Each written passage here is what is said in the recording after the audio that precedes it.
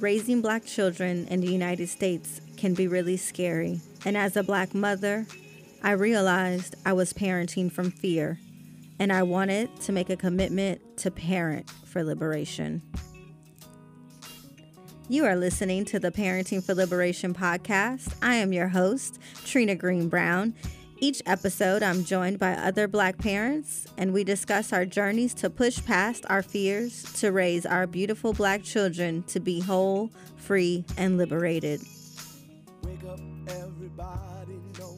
Hey, this is Trina here with Parenting for Liberation, and today's podcast guest is Loida Limbal. She is an Afro-Latinx filmmaker and DJ who creates incredible artwork that centers communities of color. And she is the recent director of Through the Night, a feature documentary about a 24-hour daycare center. Loida is also a parent and really created this film. I had the invitation and opportunity to screen the film, which is really incredible. It really speaks to the role of caregiving and how it's such an essential work, especially at this time. And I also had the opportunity to be on a panel that Loida facilitated and really talked about how mothering is an act of resistance or a site of resistance. So excited to have this conversation about the film and mothering as resistance and just why essential care work is so important. So thank you, Loida, for being on the show. Oh, thank you so much for having me, Trina. I'm a fan. I'm a big fan of everything you're doing, and Parenting for Liberation is such important work. Thank you. Thank you. I'm a fan, too. I got to check out your DJing set, though, because I was like, wait, when I found that out in the bio, I was like, ooh. I was like, I got to go. How do I? You're going to have to tell us at the end how to find out and listen to your DJ, and I might have to bring you on. We might need to do like a celebratory, or maybe it's not celebratory, but maybe next week after the elections, we might need some joy celebration. We might need a set, you know? Right. So we might have to bring you on. So let's get into the film. Well, first, tell us a little bit about yourself and even what inspired you to make the film, to produce the film. Sure. Hello, everyone, and I'm joining this conversation today from the Bronx, New York, where I live and where I grew up. Basically grew up between the Bronx and Harlem. And I'm home with my 7 and 9-year-olds, 3rd and 4th graders, doing virtual school. Mm-hmm. So that's me, and that's you one of us. Where I'm at. Yeah. You're probably gonna hear them shortly. They come in and out, and I'm living that life, trying to juggle it all. And I am also outnumbered. There's 2 of them, 1 of me. So the numbers are not in my favor, but we're trying to do our best here and make do. I grew up in New York. My parents are from the Dominican Republic. I was born in Puerto Rico, and grew up in a community that's very similar to the community that is portrayed in the film Through the Night. And so in terms of my inspiration or my desire to want to tell the story, really stems from a personal place of wanting to see portrayals of my community that are more in line with how I see my community and how I see us. And to be explicit, when I say my community, I'm speaking about, poor and working class Black and Latinx folks. I'm really thinking about the people that raised me, the people I grew up with, the people that make me who I am. Just this kind of realization that when we appear in cinema, specifically, which is my space, it's often in our moments of acute crisis or some sort of, huge spectacle. It's always these kind of grandiose moments of struggle. And while I certainly believe that is absolutely critical for that to be documented and portrayed, I think that it's just as critical to see images that document and portray our lives and us actually living in our everyday, quiet, more intimate, more private moments. So it was wanting to create a portrait of that. And then specifically with Through the Night, I learned about this particular daycare that is featured in the film, These Tots, which is in New Rochelle, New York, founded and run by Dolores Nunu Hogan and Patrick Hogan, her partner, through an article that I read. And when I read the article, it immediately transported me to my own childhood. Because my mother raised us as a single working mother. She was a home health aide, so also a caregiver, right? And she worked the night shift. And I was the oldest. I'm the oldest of four, and so I, was sort of my mother's right hand in helping to provide childcare for my siblings, but also in kind of administering the household and keeping our family afloat. And so when I read this article, it just sort of transported me immediately to my childhood, made me think about my mother, how my mother, raised us given the conditions that she was, handed or living in, which then made me think about, all of the women that were profiled in the article, the women in my neighborhood, my girlfriends, neighbors, so many women that I know that are in similar situations, similar positions, and then just thinking about like, wow, these stories don't ever get told. And so that made me become quickly obsessed with wanting to tell the story and make a film about it. Beautiful. Can you share the article, at least the source, so then we can link to it in the show notes? Sure. It was The Rise of Extreme Childcare was the title. I don't remember the source, but I can look it up and send it to you. Yes, great. Yeah, so it sounds like this work is so personal, right? That you wanted to capture the stories that resonate for you, your community, your people. And the film is often described as a love letter to single mothers and caregivers. And with that similar energy, Parenting for Liberation started as a love letter, our commitment to uplift and celebrate Black parenting in a way that it's often denigrated or criminalized, just being a Black parent. And there's not a lot of just we're doing a good job and our kids are thriving and look at all the ways that folks are, parenting through a place of resistance and for liberation. That's not often seen. So I know it's described as a love letter, so I'm curious about the love that you put into this film. Why was it so important to show it in this loving way, in this celebratory way? Yeah, so the reason why that's the approach is because I made the film first and foremost thinking about Nunu and Shanona and Marisol, who are the protagonists of the film. I made it thinking about my mother, myself, my homegirls who are also single mothers. So I made the film thinking about the people that it's about, and then thinking about, well, what do I want for these people and for primarily these women and sons, right? While there's certainly two-parent families in the daycare, the majority of the community is single working mothers of color. Which I do think is a really particular experience. And one, if you talk about stigma, hello. We carry the brunt of that stigma both from outside of our community and within our community. There's a lot of judgment, there's a lot of opinions, there's a lot of criticism, very little support to go around. And in many ways, we internalize that shame and sort of deal with our struggles and our sorrows in really kind of intimate, private, and isolated ways because we know that people have so many damn opinions. Excuse my language, It's true. That sort of shame from both within communities of color and outside of communities of color, right? Like structurally, the systems criminalize us, right? Whether it's school, medical, systems, and so on and so forth.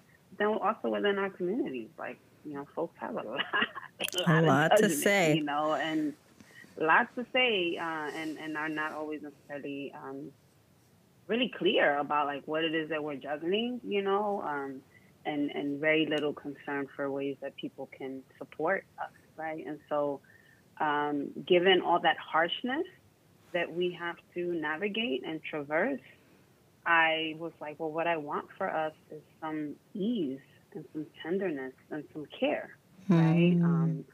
I want a little bit of grace for us. And so that really informed the aesthetic approach of the film. I wanted the film to feel like the things that I desire for us, you know? That's so good.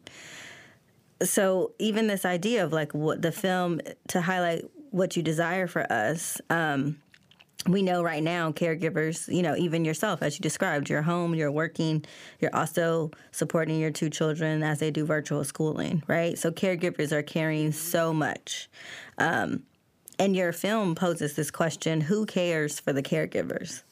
And during your screening, that was placed in my spirit as a person who holds an organization, Parenting for Liberation, that really is supposed to support, you know, create supports for Black parents. It did make me question, how do we provide care for caregivers? And so we did start the Care for Caregivers Fund to support caregivers. And I know that a part of the film that you did a GoFundMe to raise resources for essential workers and for the child care providers. And so as we are figuring out strategies, you know, in our ways, right? You're doing it your way, I'm doing it my way. And we know that so many communities do it that way, right? We show up for each other. We got us. I'm curious what you think caregivers need right now. And how do we ensure that they get the support? And are there like campaigns, or, you know, right now it's an election year. Are there campaigns? Are there policies? Are there bills that are really about giving us the care that we need as caregivers? Yeah, no, certainly it's a great question.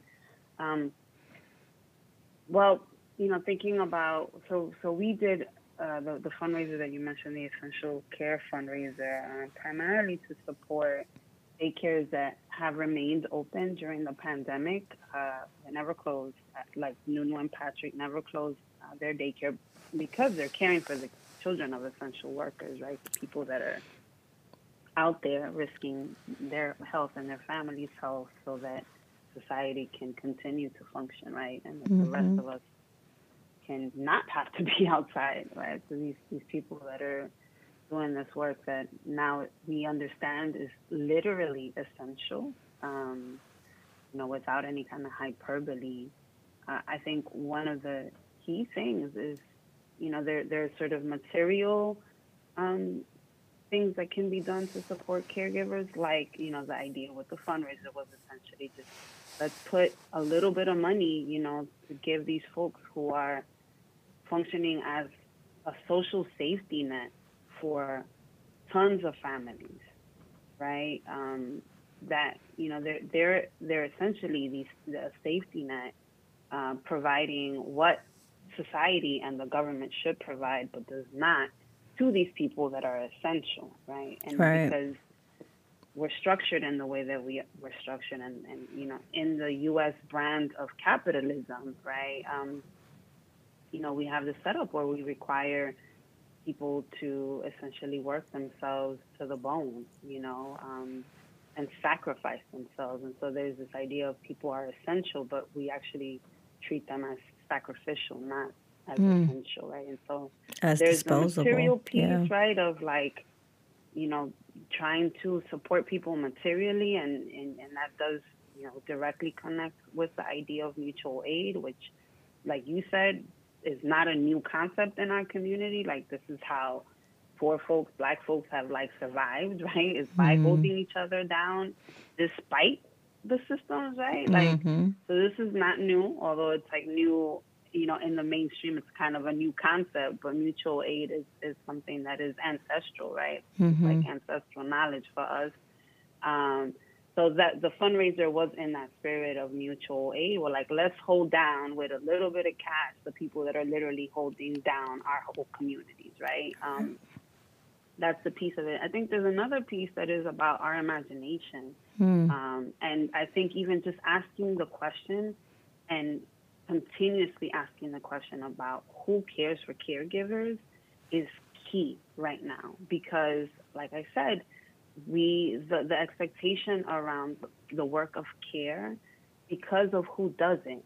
And who does it in this country is Black and brown femmes, low-income folks. Because of who does this work, the work is undervalued, it's invisibilized, it is disrespected, disregarded, and we think we are entitled to it, right, as a society. But there's no idea, and it's supposed to be unconditional. And I think posing the question of who cares for the caregiver right now and being really like, incessant about that is about saying, no, this should no longer be unconditionally expected. There should be conditions, right? And there should be reciprocity. Because we now understand in a really profound way, in a way that we perhaps have never before on a sort of wide scale, that this is literally the work that makes all other work possible. So we now understand that. So say that again, in case they didn't hear it. So what are we going to do now to take care of these people who care for us, without whom we cannot function? We now understand this. So now let's act like we understand what we now know. But I think part of it is just like the culture has to shift. Our imaginations have to shift, right? Like narratives have to shift, in terms of, there's a saying like cultural change precedes social change, which precedes political change. So that's, where I'm at. It's like, okay, how do we shift the culture? And just asking the question. So then, number one, caregivers themselves are like, oh, yeah, who is taking care of me? Oh, actually, matter of fact, nobody's taking care of me. Oh, wait, hold on a minute. I need to ask somebody. I need to start asking some people for some care, And then those of us that might not see, and those of us that might not see ourselves as caregivers, or that's not a primary part of our identity, to begin to understand that we have care to give, to others, and that is a part of a contribution, that is part of the revolution. Because there's that piece too about it for me, which is, I think we're really, when we think about revolution, even in our movements, our ideas of leadership are sometimes limited by, patriarchy and, and whiteness and these other things, where we only see we only see the fight as being revolutionary, right? And so we only see being on that front lines of a protest, going toe-to-toe with the police and riot gear.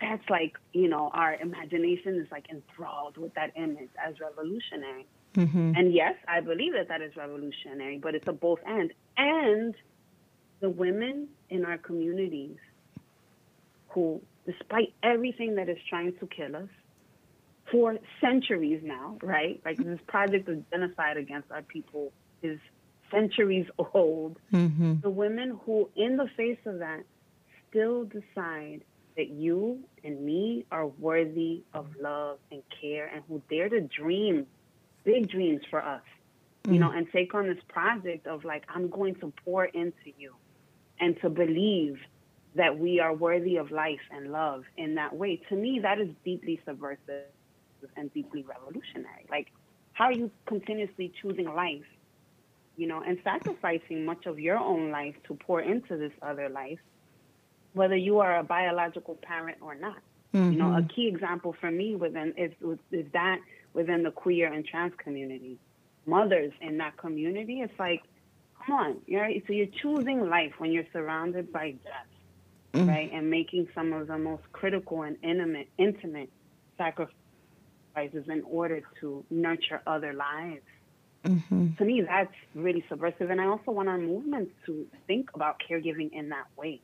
So there's a huge part of this that for me is about imagination and the imaginary, and like freeing our imaginations from the limitations of, cis, hetero, white patriarchy, capitalism, all the things, right?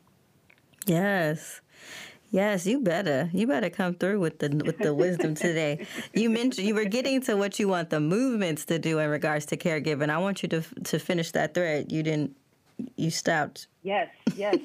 What can movements do? So there's a material piece, there's the imagination piece, and then the movements. There's a lot of people and working at small scale, locally within communities, within states. There's folks that are doing union work. There's people that are doing policy work, like National Domestic Workers Alliance, I believe, has a bill right now, which is around essential workers and providing them with care and support and safety nets. The National Women's Law Center also is involved in a number of different initiatives. We have a bunch of resources, actually, like concrete resources for people that are interested in connecting with these kinds of organizations on our website, which is just throughthenightfilm.com. And so, and then personally on an individual level, like, again, if you are a caregiver, my wish for you is that you are able to receive care and you're able to see yourself as worthy of care. If you are not a caregiver, my wish is that you begin to see yourself as a caregiver and as someone who is capable of providing support, to those who are caregivers in your community. I think there's a lot that can be done on a really kind of one-to-one individual, basis to shift dynamics within relationships, within friendships, within families, and within our community. Because that's a huge piece too. And right now, we are all really, we are locked into our immediate, surroundings. And so connecting, and shifting dynamics in relationships with the people closest to you, physically closest to you, is also really, really important as well. Yeah. So important right now while we're all, like you said, we're all at home in our home locations, with our families, with our pods, really seeing the importance of care work. And I really hear you, calling forth all the folks who are listening, whether they identify as caregivers or not, to really be questioning who's caring for the caregivers, and for caregivers to even begin to say, I deserve care. That is such an important... It's no longer, it's like no longer acceptable that caregiving is this, caregivers are like these sacrificial lambs. Like, the days of sacrificing are over. We want some reciprocity. Yes. Yeah, and I know that y'all have a campaign that I've seen on social media where it's like parents, mothers, caregivers are able to say what they need. And even being able to articulate that. I was invited into that, and I was like tripping up as I was like, what do I need? And that was the word that came up, was reciprocity. It's like, I'm only asking in return what I'm putting out. I'm only asking that what I give and pour into other folks, because it's not only pouring into children, to be honest, right? When we're caregivers, we're providing care to people, grown-ass people, our partners, day and night. Our parents, sometimes we're providing care all the time. If we work in organizations or in businesses, the way that we even lead is very nurturing. In our organizations, in our positional power roles, we're still nurturing. And so, reciprocity is really what I was saying I needed. It's like, I'm not asking for a lot. I'm just asking for what I pour out to be received in return. And so I think it's important for us to be able to name that. So if you are a caregiver, I want you to think about that and to name it for yourself. What do you need? What do you deserve? What kind of care do you need? And that really is so central to Parenting for Liberation to work around healing, because it's like about us first naming what do we need. So before we can be the best parent or caregiver to others, we have to actually receive that care and love for ourselves. That's right. Yeah. And I think that, for me, there's also a piece of it that it's really important that the conversation about care becomes accessible to everyone, despite socioeconomic or educational background, because I do, I traverse different spaces and communities. Like my mother still lives in the same hood that I grew up in, and so I have all my people that are still there, and then I went to college, and so I have access to other spaces of folks of color that are college educated and, are traveling the world and, whatever, might, just have different levels of access. And I sometimes fear that conversation about care, self-care, collective care is only staying within those spaces of, the folks that have developed those vocabularies. And I think for me, it's critical that conversation reaches in ways that are accessible and relevant. The clerk that's working at your supermarket, Right. right? Who is literally essential, and she might have never read Audre Lorde, or Bell Hooks or any of that, right? And Mm-hmm. she might never attend one of our Zoom panels. Mm-hmm. Um, but that's, for me, in many ways, that's like who is of the utmost, Mm-hmm. significance, because she is the most critical, as we see right now, but also, okay, okay. Can you please tell her to get on her call? Okay, thank you. Um, she's the most critical. She's keeping your family, my family fed, right? Right, literally. But she's the most invisible, the most vulnerable, and the most sacrificial, right? And so, um, that's a okay. So go ahead. It's fine. So for me, it's really critical to have this conversation, about reciprocity and care and these things in ways that just really are like accessible and relevant for all of our folks. That it doesn't require you having read any specific kind of book, to be able to be in the conversation. And so that is one of the things that I feel like film. I mean, there's many things I love about film and cinema, but that's the point, right? Is that you have three different protagonists. You have Shanona, who is a pediatric ER nurse working the night shift. You have Marisol, who is working three low-wage jobs because none of her employers want to give her full-time hours so that they don't have to pay for benefits, right? And then you have Nunu, who is married and is supporting these other women, but also herself, working around the clock. And, the three of them are denied sleep. Like literally, none of them sleep for more than 3 or 4 hours a night because that is what we demand of caregivers, of the people that we call essential workers, right? We didn't call them that when I started making the film, but again, right, like the people that are doing this work that's so critical but so undervalued, and that we force them to do this work in these conditions that literally are physically harmful and I believe to be violent, that, that somebody sees themselves in Marisol, that sees themselves in Shanona, that they see themselves in Nunu, and that conversation about care can be one that becomes accessible to them in that way, So that's something, I did want to bring in, because I sometimes feel that tension, of where we have those conversations and who's brought in or thought about, in those conversations. And I want it to be for all of us. Like right now for me, it's like everything is all of us or none of us. That's what I'm on right now.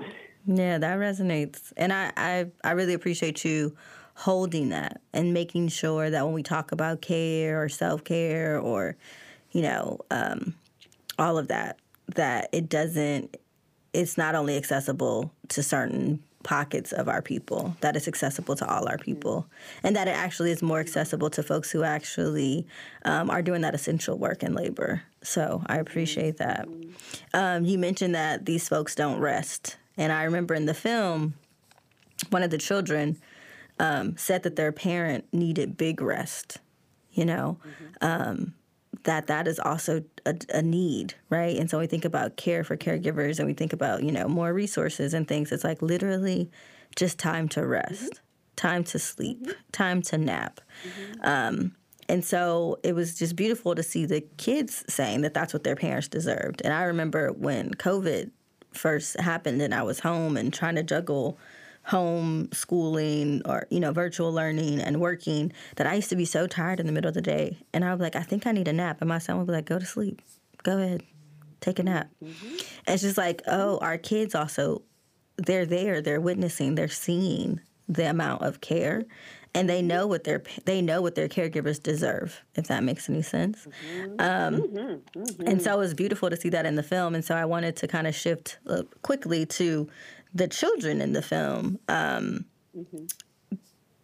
So, it was just really beautiful to see Nunu and Patrick nurturing children in such a liberated way. As I watched the film, I was like, oh my goodness, this is parenting for liberation. This is caregiving for liberation. So often we see these other images of Black parents as that's hard, tough, mean.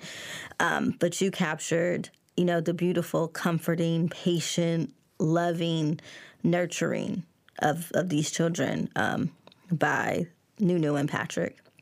What does liberation in parenting and caregiving look like or mean to you? And why was it important to capture that? Mm-hmm. Yeah, I think for me, and this is something actually I've been thinking about a lot recently.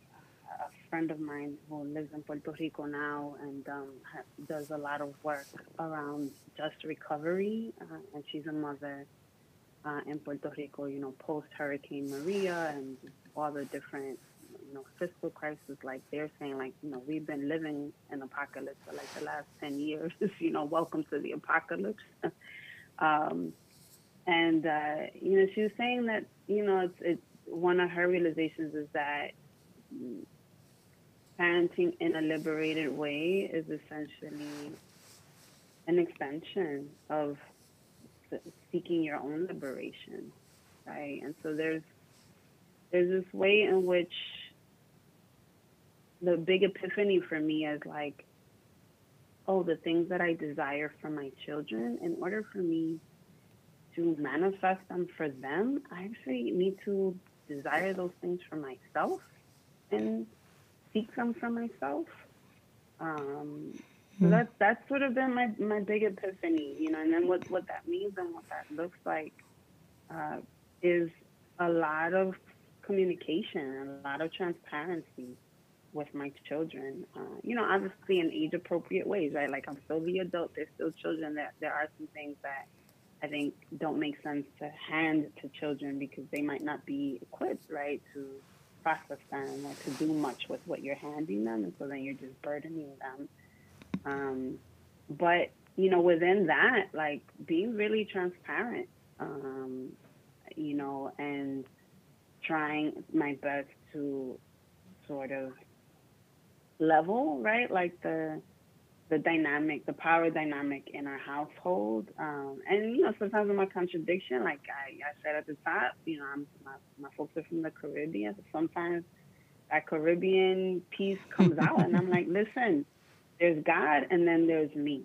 Like, that's the order of things. So like, yeah, you about to do what I say you're gonna do. And sometimes I go there, and I think that there is room for both, for both that approach and then for us to be really kind of horizontal, particularly in this moment where everything is really uncertain. And I actually most of the time, I really feel like I don't know the answer and I don't know what's coming. I can't always explain, I don't always have the answer to their questions, and I don't always know what the next best step is for us as a unit. And so I'm really instilling that, like, we are a unit, we're a team, and we are all uniquely endowed with different gifts. And so what I need from you all right now is to bring your gifts to the table.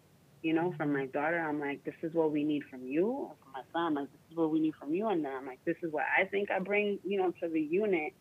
Can we all show up with that? Because it's bumpy and it's scary and I don't know, and that, that sort of transparency and surrender, right, of the need to kind of control or dictate or overpower, my children, it is connected with a kind of a search for that for myself, right, of not trying to control myself, my feelings, being authentic and honest with myself about, hey, I have needs. Oh, that's okay. It's okay to have needs. You're human. Like, and then trying to be present with whatever the day brings us, right, or the hour brings us, and then just using communication and connection to sift our way through that. I just kind of feel like right now we're all on a boat, and depending your situation, you might be on a rowboat or you might be on a yacht, right? So clearly we're not I don't mean to say like we're all in the same boat type of thing, because I don't believe that to be true. But I think right now we're all in these sort of troubled waters trying to wade our way through. And I just, my kids, I'm like, listen, I need you, and your unique talents. Like, we need you, right, to stay afloat and be able to reach some land soon.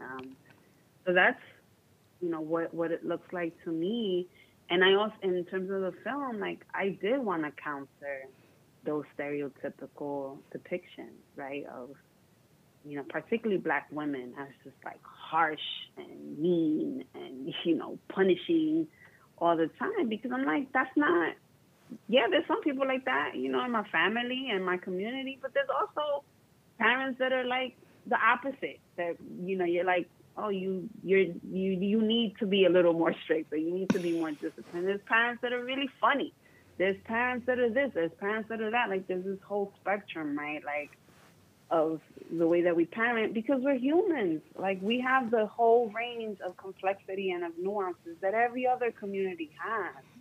But because of white supremacy, that is never the image that gets shown of us to others. But again, for me, it's like, even more importantly, it's not shown to us. Right. So we then believe of ourselves what the system believes of us, which is, for me, the greatest kind of damage, and the thing that I really seek to, counter and undo in my work.